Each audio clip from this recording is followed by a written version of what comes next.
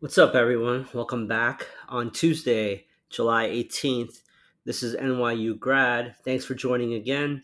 I'm recording this at 3:45 in the afternoon, right before market close, so the final numbers might change just a little bit, but I doubt it'll change much. Today's episode is going to be called Bankers Gone Wild, kind of like the Girls Gone Wild from the old MTV days. What a bullish action again today. I mean, straight out of the gate, we had some really big earnings calls and news flow items to discuss today. So before I jump into the actual individual pieces, let's go over breadth. It's still about 10 minutes to go, but right now you have roughly 890 new highs and about 121 new lows. Huh, that's interesting, huh? Uh, there, I'm sorry, 880 new highs and 121 new lows. That is more like it. And then you had about roughly 66% advancing versus 24% declining. A broad market rally led by financials, banks, and Microsoft, thanks to AI. So, jumping right into some of the news flow items, pre market, you had Bank of America, Charles Schwab, and Morgan Stanley report fairly decent numbers that the street basically reacted to very bullishly, and all were up today. If you take a look at some of those financials, um, Goldman reports tomorrow, by the way, but Morgan Stanley had reported 200 billion in net new money coming through their door this past quarter, and only 10% of that 200 billion was from the SVB slash First Republic Bank uh, saving, helping the government save those banks. They pay a 4% dividend, which is pretty healthy. It's not too shabby. And if you look at the 5-year chart, Morgan Stanley actually has outperformed all of its peers. So right now, they're kind of on cloud nine when you take a look at that. Taking a quick look at their peers, Charles Schwab is up considerably. If you take a look at their chart before market close, they're up 11.9% today. If you take a look at Bank of America, they're up 4.3% today. So, very, very big day for the banks.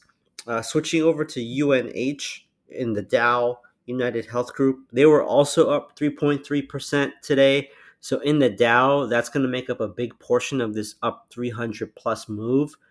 So, yeah, very, very strong day in banking. Tech actually was lagging financial during the day, but toward the end of the day, a lot of the tech shares lifted off.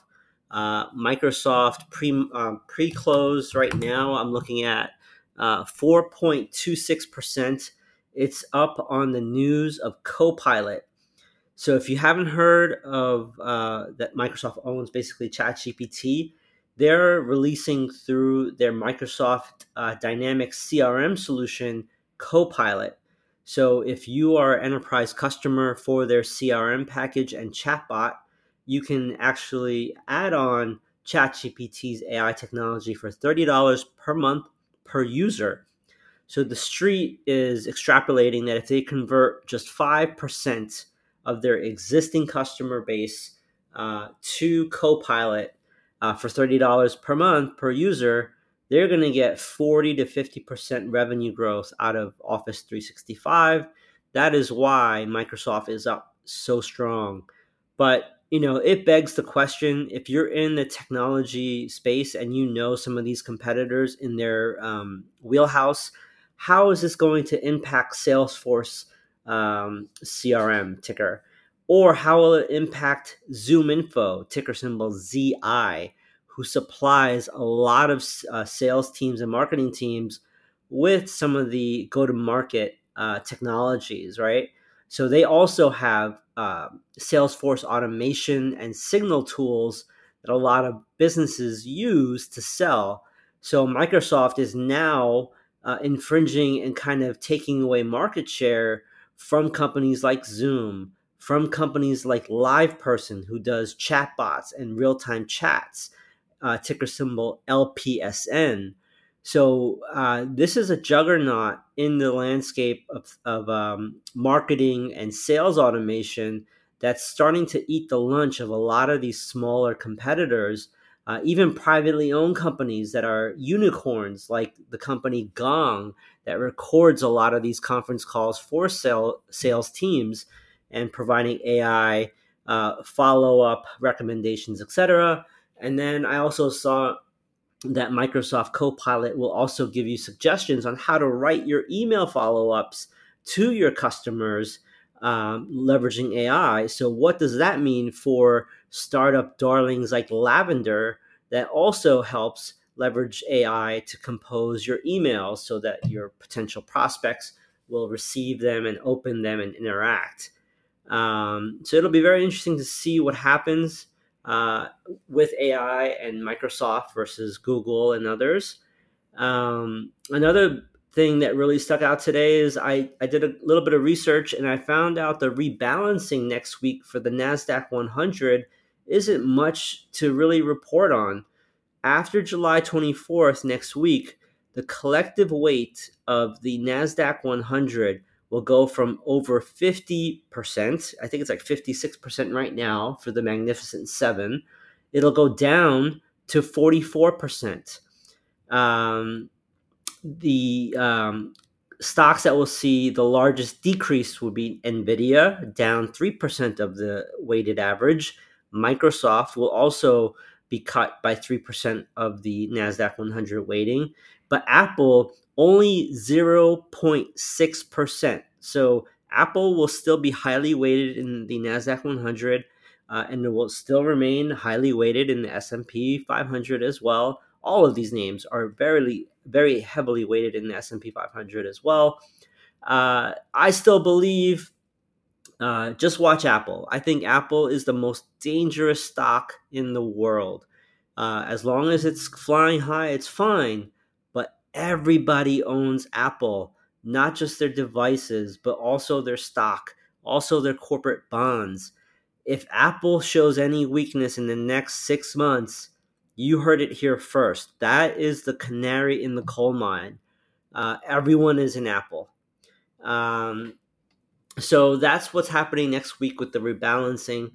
So if you see that on the news, it's not really big news at all, to be quite honest. I think some of the companies that are gaining in weighting are going to be like Broadcom, Pepsi, Costco, Adobe, who I used to work with. Go Adobe. Great company. A little bit, I think it's on a run right now, but we'll see how it goes. Cisco Systems, AMD, Comcast, T-Mobile. All of these are like little 1% weight increases in that index. So we'll see what happens. Let's see what was strong today outside of those big mega caps and financials. Some of these companies scare me, man. Like Carvana. Carvana is up 12% as I'm recording this. I've never purchased a car from them, but apparently a lot of people do.